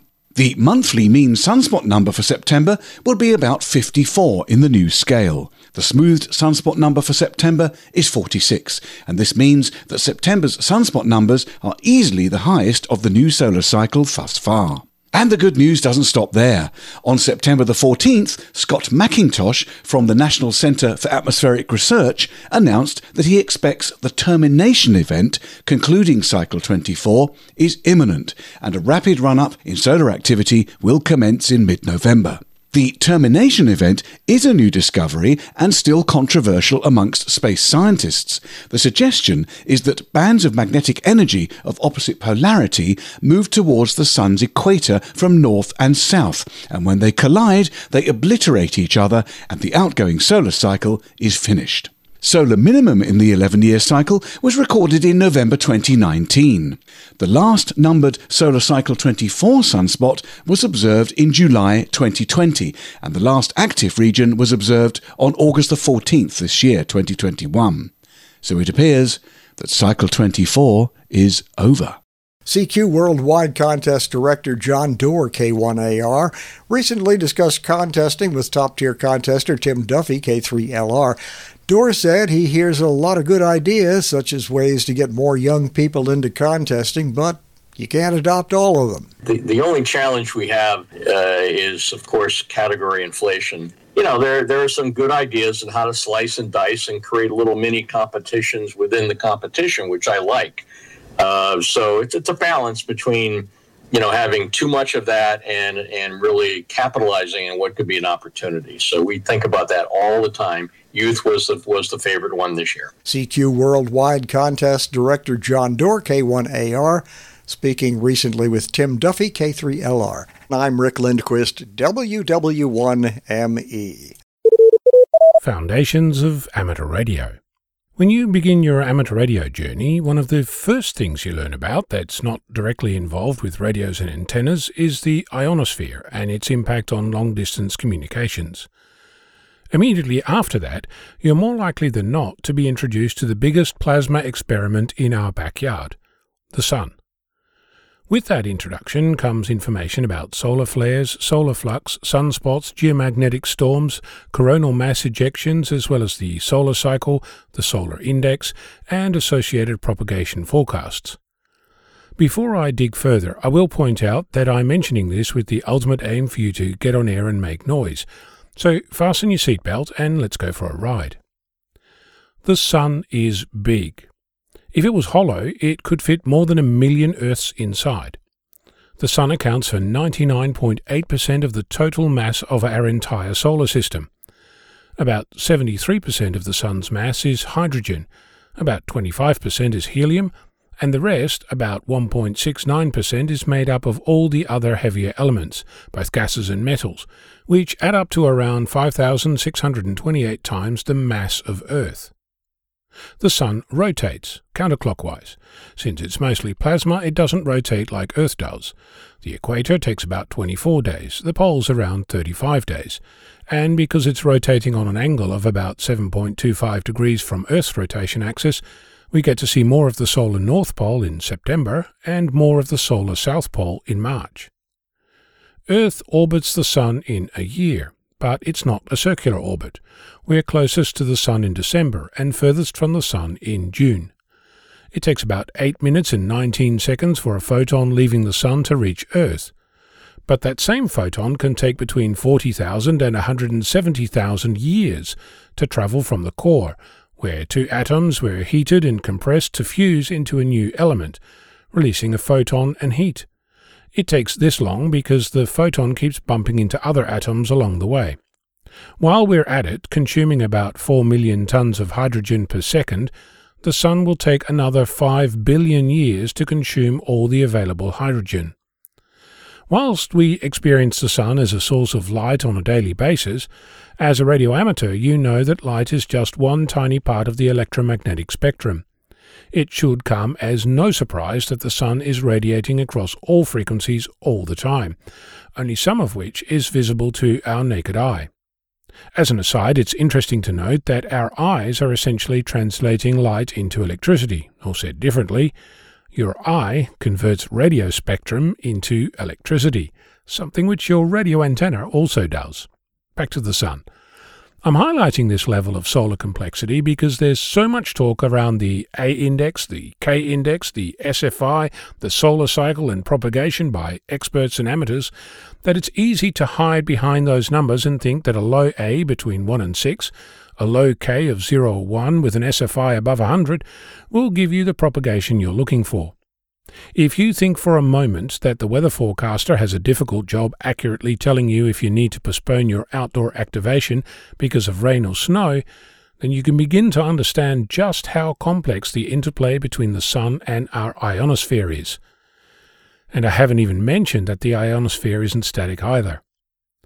It's important to remember that the cute little weather icons you see on the TV news are just as much an indicator of expected weather as the AK and SFI numbers are for the Sun and its impact on radio propagation. They give you an idea of what might happen, but it doesn't mean that on any given day something completely random and isolated happens that just affects your station in the path that a radio signal took from your antenna to that other rare DX station. Just like it would be smart to take an umbrella with you when there's rain forecast, it's also smart to consider the bands you want to operate next time you go on air with a particular solar forecast. But just because it might rain doesn't mean you're guaranteed to get wet. So, in other words, wait for it, get on air and make some noise. I'm Ono, Victor Kilo 6, Foxtrot Lima, Alpha Bravo. The Northern Lights are nothing new, but citizen scientists' study of the aurora is a fairly recent development. It's been 10 years since that October night when space weather scientist Elizabeth McDonald logged into Twitter to read the observations people were recording about an aurora-filled northern sky, the product of a solar storm. That moment marked the starting point for Aurorasaurus, a means by which thousands of citizen scientists and aurora enthusiasts around the world contribute real-time observations about the northern lights. The research project has garnered support of the National Science Foundation and, according to its website, has participation from researchers at NASA, the New Mexico Consortium, Penn State University, and Science Education Solutions. Popular solar weather woman Dr. Tamitha Skov, WX6SWW, recently joined in the celebration by tweeting congratulations on the 10-year anniversary of Aurorasaurus and to all the dedicated Aurora field reporters and contributors over the years. If you're interested in participating, visit the website at aurorasaurus.org. Originating from Albany, New York, and distributed worldwide, you are listening to This Week in Amateur Radio.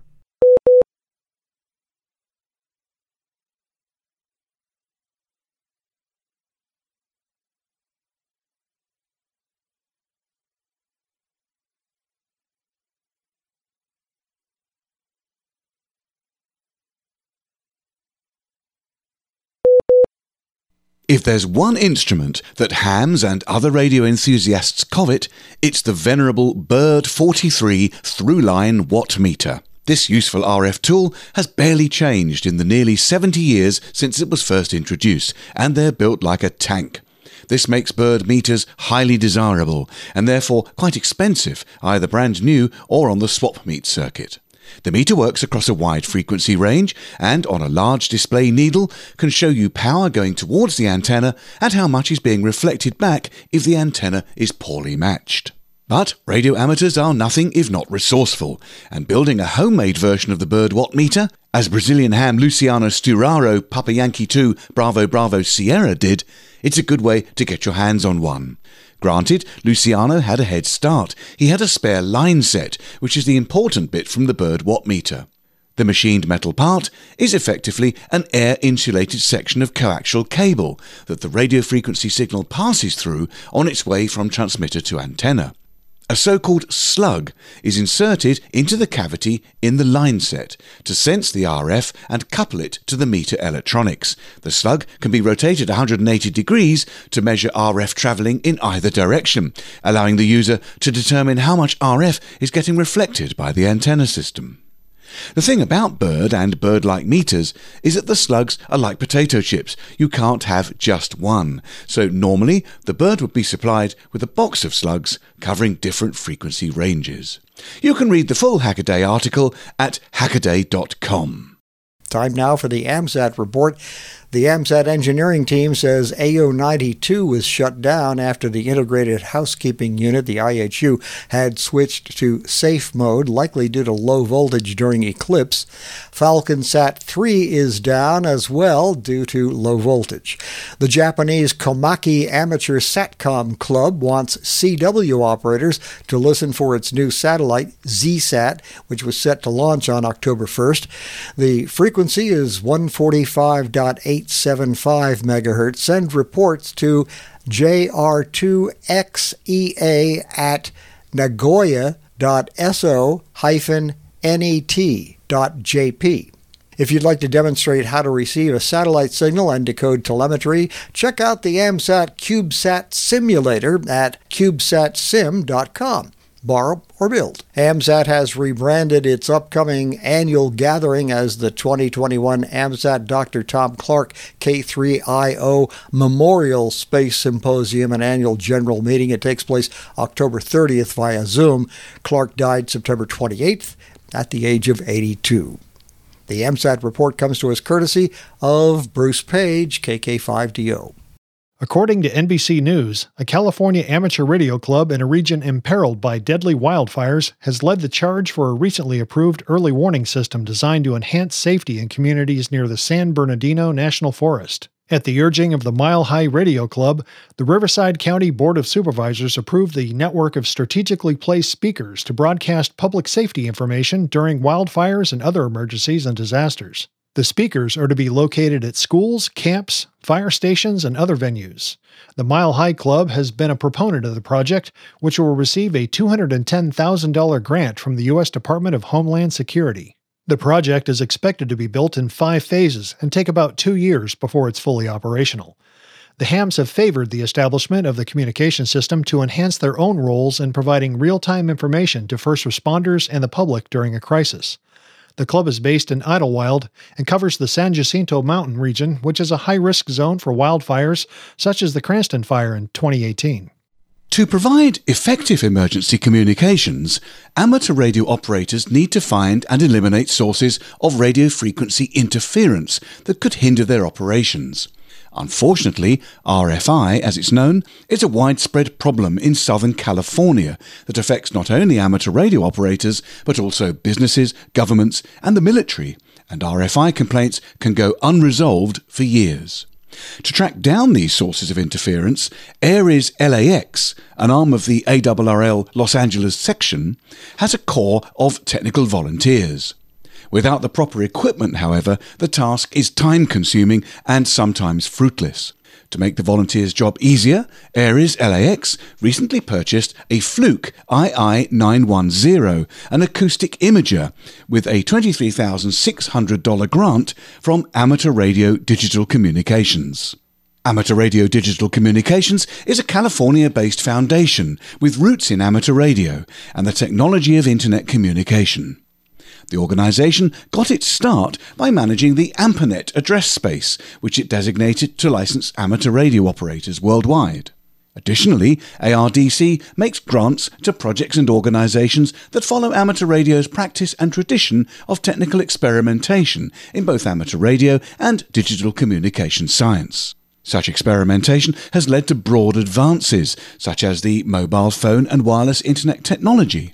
ARDC envisions a world where all such technology is available through open-source hardware and software.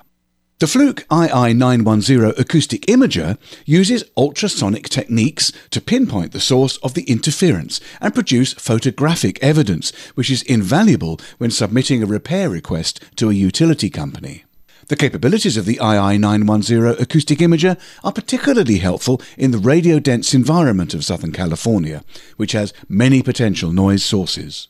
The goal of ARES LAX is to eliminate all radio frequency interference sources in Los Angeles County. This would pave the way for better communications in emergency situations and, in the end, save lives. ARES LAX is a non-profit corporation that supports the work of the Los Angeles County Amateur Radio Emergency Service. Los Angeles County ARES provides backup communication for most of the receiving hospitals in the county and for the County Department of Health Services Medical Alert Center. To accomplish this mission, Los Angeles County ARES trains amateur radio operators in emergency communications and provides assistance in setting up and troubleshooting amateur radio stations, with the objective of increasing the pool of operators ready to respond when emergency communications are needed. You can learn more about Los Angeles County ARES at www.areslax.org. Starting on October 1st, amateur radio on the International Space Station will accept applications from U.S. schools, museums, science centers, and community youth organizations, either individually or working together, interested in hosting amateur radio contacts with crew members on the International Space Station. Contacts will be scheduled between July 1st and December 31st, 2022. Crew scheduling and ISS orbits will determine the exact contact dates. ARES is looking for organizations that will draw a sizable number of participants and integrate the contact into a well-developed education plan. The deadline to submit is November 24th. Proposal information and more details, including expectations, proposal guidelines, and proposal forms, are on the ARES US website. An ARES introductory webinar session will be held on October 7th at 8 p.m. Eastern Time, 2400 UTC. Sign up for the webinar via Eventbrite. Each year, ARES provides tens of thousands of students with opportunities to learn about space technologies and communications through amateur radio. Crew members aboard the ISS will participate in scheduled amateur radio contacts. These contacts are approximately 10 minutes long and allow students to interact with the astronaut through a question and answer session. The program offers learning opportunities by connecting students to orbiting astronauts through a partnership that includes the ARRL, AMSAT, and NASA, as well as other amateur radio organizations and space agencies in Russia, Canada, Japan, and Europe. The program's goal is to inspire students to pursue interests and careers in science, technology, engineering, and mathematics, as well as amateur radio. Educators overwhelmingly report that student participation in the ARES program stimulates interest in STEM subjects and in STEM careers, ARES said in their announcement regarding the contact opportunities. ARES says enthusiasm sparked by a school contact may also lead to an interest in ham radio among students and to the creation of ham radio clubs in schools. Some educators have even become radio amateurs after experiencing a contact with an ISS crew member. ARES is celebrating 20 years of continuous amateur radio operations on the ISS. Contact ARES US for additional information. More after a break on This Week in Amateur Radio.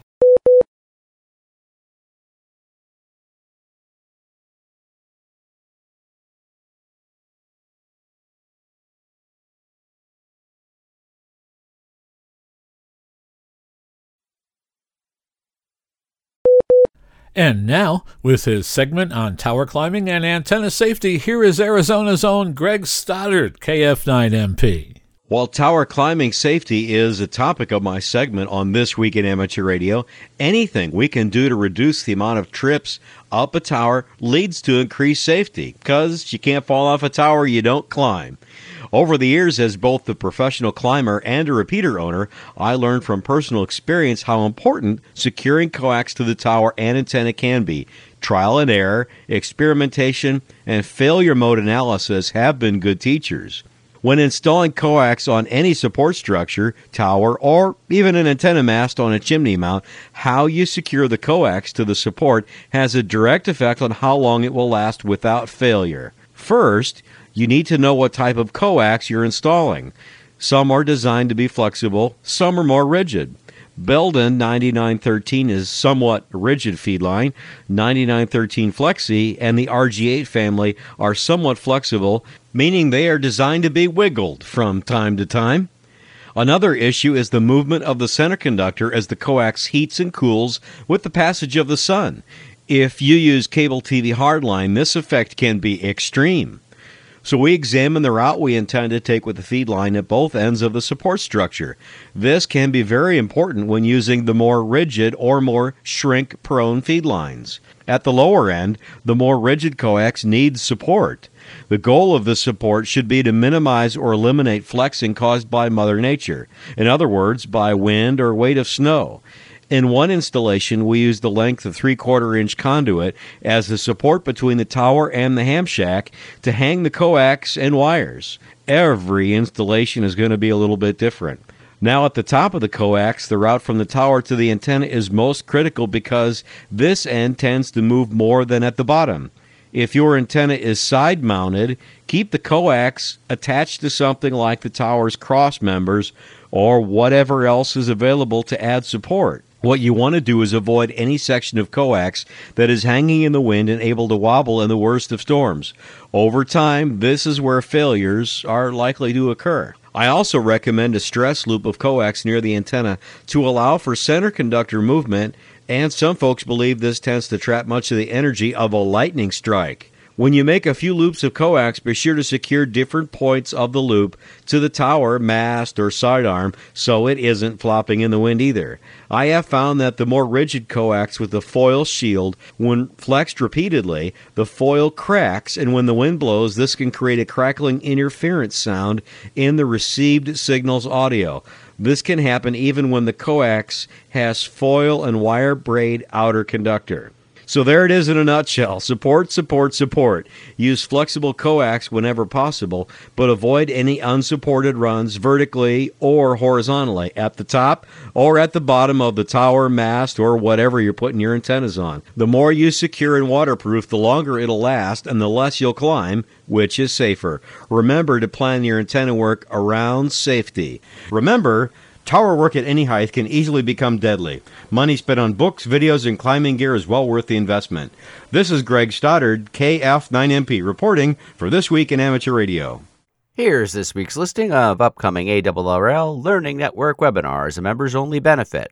To register, check out upcoming webinars, and to view previously recorded sessions, please visit the ARRL Learning Network webinar page.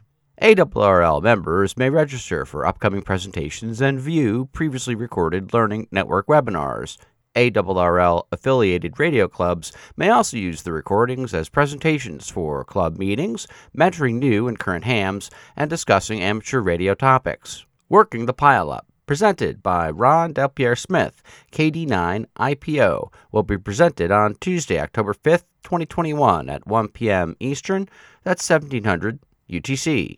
Ron Delpierre Smith, KD9 IPO, Vice President of the Chicago Suburban Radio Association and an ARRL Assistant Section Manager in Illinois, will offer an enlightening discussion on working a pile-up from both sides of the contact.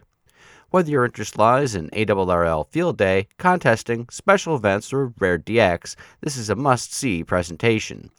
Ron will discuss search and pounce and running techniques, when to use them, and some tips on working them to your advantage. The ARRL Learning Network schedule is subject to change. September was named National Preparedness Month by the U.S. Department of Homeland Security, with dozens of organizations and agencies participating in drills. On the heels of this emphasis for citizen preparedness, ARRL's annual simulated emergency test takes place October 2nd and 3rd as amateur radio operators show their readiness for emergencies and disasters. The Simulated Emergency Test, or SET, is an annual nationwide exercise designed to assess the skills and preparedness of the Amateur Radio Emergency Service volunteers, as well as those active in the National Traffic System, Radio Amateur Civil Emergency Service, Skywarn, Community Emergency Response Teams, and other allied groups. While the first week in October is normally scheduled weekend for the Simulated Emergency Test, local and section-level exercises may take place throughout the fall. In addition to determining the strengths and weaknesses and providing communications under simulated emergency conditions, the SET also provides a platform, like Field Day, for a public demonstration for service agencies and the news media regarding amateur radio's emergency capabilities.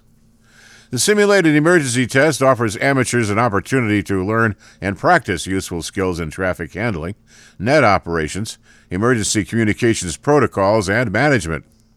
They can also update their Go Kits for use during deployments and ensure their home station's operational capabilities are ready for any emergency or disaster. Youngsters in South Africa's Voortrekker organization marked their National Heritage Day by getting on the air and making some meaningful contacts. Voortrekkers, part of South Africa's scouting movement that celebrates Afrikaner heritage, were eager to get on the air to celebrate the organization's 90th birthday. With the help of Northern Cape Amateur Radio Club, ZS3NC, they spent 5 hours in the Kathu Field station on September 24th working and logging amateurs from a number of provinces in South Africa and regions in Nambia. Roy Welsh, ZS3RW, Esme Walsh, ZS3EW, and Gerhard Kotese, ZS3TG, helped them add new names and call signs to the log of special event station ZS9OTVK, moving them even closer to qualifying for a communication badge. Said Roy, we had fun as well. In all, there were 60 contacts logged. Best of all, 2 youngsters now want more than just their badge. They're looking to take the exam and get their license. The South African Radio League reports that 4 logs received for the 5 MHz WorkTool ZS award met the criteria to be considered for the organisation's propagation study, which has been running for some time now. ZS, Zulu Sierra, is the call sign prefix for South Africa, by the way. The problem with propagation studies is that accurate data is required, and not the throwaway 5-9 signal report typical of contest exchanges. Considering the dates and the distances covered, it's unlikely that 99% of the contacts were truly 5-9 and 5-9 plus, but contest logs tend to be set to default to a meaningless 5-9 report. For a more meaningful study, one would require much more information, such as local and distant station weather conditions, barometric pressure, state of the ionosphere, and the sunspot count, just to mention some. The primary reason for the submission of the logs was the application for the WorkTool ZS award, and no conditions of what had to be included other than a realistic RS report from both stations in the contact was stipulated. Evaluating all the data, it was concluded that the log from Andre Botes, Zulu Sierra 2 Alpha Charlie Papa, came closest to the requirement for accurate signal reports. Andre's log also contained digital contacts with accurate signal strength reports. From the 4 logs evaluated, he also made the most contacts, 149 QSOs. The 2021 ARRL Handbook, donated by the South African Amateur Radio Development Trust, has been awarded to Andre and was recently shipped to him. The Federal Communications Commission has adopted rules that make 1200 megahertz of spectrum in the 6 gigahertz band, 5.925 to 7.125 gigahertz, available for unlicensed use. These new rules will usher in Wi-Fi 6, the next generation of Wi-Fi, and play a major role in the growth of the Internet of Things. Wi-Fi 6 will be over 2.5 times faster than the current standard and will offer better performance for American consumers. Opening the 6 GHz band for unlicensed use will also increase the amount of spectrum available for Wi-Fi by nearly a factor of 5 and help improve rural connectivity. The 6 GHz band is currently populated by, among others, microwave services that are used to support utilities, public safety, and wireless backhaul. Unlicensed devices will share the spectrum with incumbent licensed services under rules crafted to protect those licensed services and enable both unlicensed and licensed operations to thrive throughout the band. The report and order authorizes indoor low-power operations over the full 1200 MHz and standard power devices in 850 MHz of the 6 GHz band. An automated frequency coordination system will prevent standard power access points from operating where they could cause interference to incumbent services. The further notice of proposed rulemaking seeks comment on a proposal to permit very low-power devices to operate across the 6 GHz band to support high data rate applications, including high-performance wearable augmented reality and virtual reality devices. The notice also seeks comment on increasing the power at which low-power indoor access points may operate. Unlicensed devices that employ Wi-Fi and other unlicensed standards have become indispensable for providing low-cost wireless connectivity in countless products used by American consumers. In making broad swaths of the 6 GHz spectrum available for unlicensed use, the FCC envisions new innovative technologies and services that will deliver new devices and applications to American consumers and advance the Commission's goal of making broadband connectivity available to all Americans, especially those in rural and underserved areas. Now celebrating our 22nd year keeping the amateur radio community informed, you are listening to This Week in Amateur Radio. Available worldwide as a podcast from our web at www.twiar.net.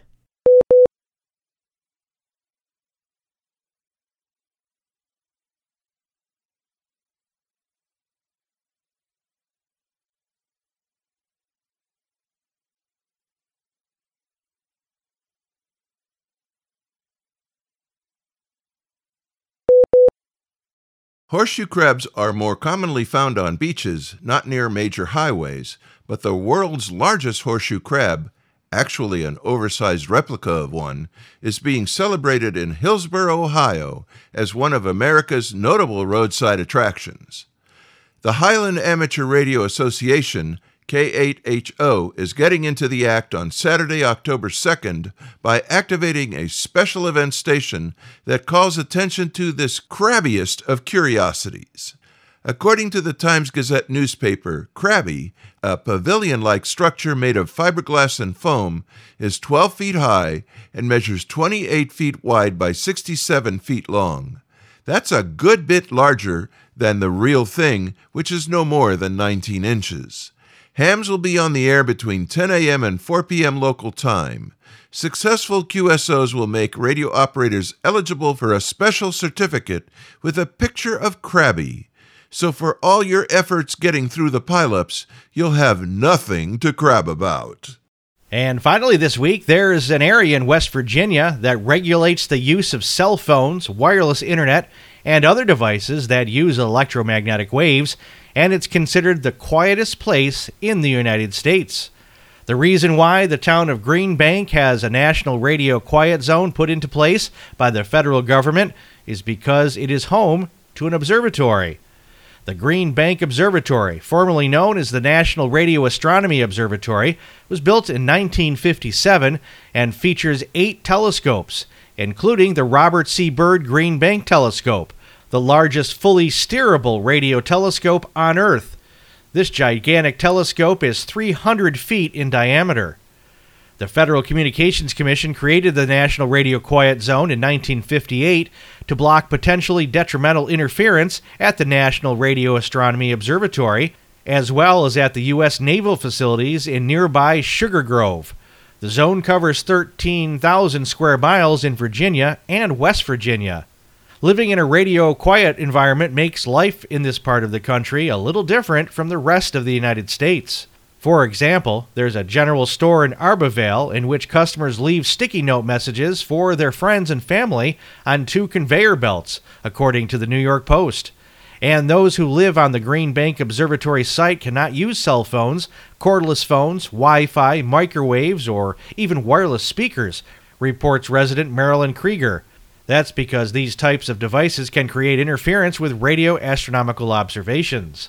The Quiet Zone is an appealing place for survivalists and those who claim to be sensitive to electromagnetic devices.